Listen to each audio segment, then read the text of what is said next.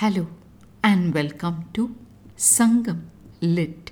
This is Nandini Karki, and in this episode we perceive the grief of a king as depicted in Sangam Literary work Purananooru 245, penned by a Chera king, Kottampalathu Thunjiya Maakothai. Set in the category of Pothuviyal Thinai or common themes, the verse portrays a rather unique context amidst these Purananooru verses. யாங்கு பெரிது ஆயினும் நோய் அளவு எனைத்தே உயிர் செகு கல்லா மதுகைத்து அண்மையின் கள்ளி போகிய களரி மருங்கின் வெள்ளிடை பொத்திய விளை விறகு ஈமத்து ஒள் அழல் பள்ளி பாயல் சேர்த்தி ஞாங்கர் மாய்ந்தனல் மடந்தை இன்னும் வாழ்வல் என் இதன் பண்பே. We have heard song upon song mention the pain and misery of people when their king dies. What happens when the king finds himself in the situation of his subjects? The answer is in this verse. Even though it is already huge, how much more will my disease grow when it is demanded that I do not give up my life?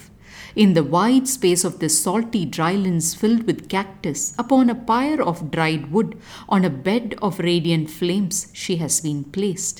My naive maiden, she has perished and parted thither, and yet I live. What to say about the nature of this state? Let's delve into the details. The king starts in an abstract manner, talking about his great pain and wondering where this is going to end because he cannot give up his life the way he wants to. What is this dreadful situation that makes a king want to give up his life? Is it loss in a battle? Loss of his palace and wealth? No, says the king, and reveals it's because his beloved wife, so young and naive, had parted away, and her mortal form was being placed on a flaming pyre in the salty, cactus-filled drylands. Lamenting that she has died, and yet he lives, the king concludes, wondering, how can this be? The king's immense love for his wife is evident from these poignant words on her parting away. We have seen mentions of how royal women climbed the pyre with their dead partners, but here the roles are reversed. Seeing the deep sorrow of the king, his council must have advised him on his duty to his country. Realizing that he has no other go but to live, and yet with a pain so unbearable, the king pens these words on a love that time cannot steal away. A relatable emotion to any human across space and time at that piercing moment of losing a beloved.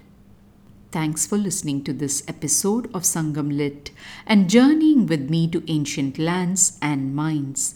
Please visit nandinikarki.com to share your thoughts and do spread the word about Sangam Lit. Until next time, Nandri Vanakkam.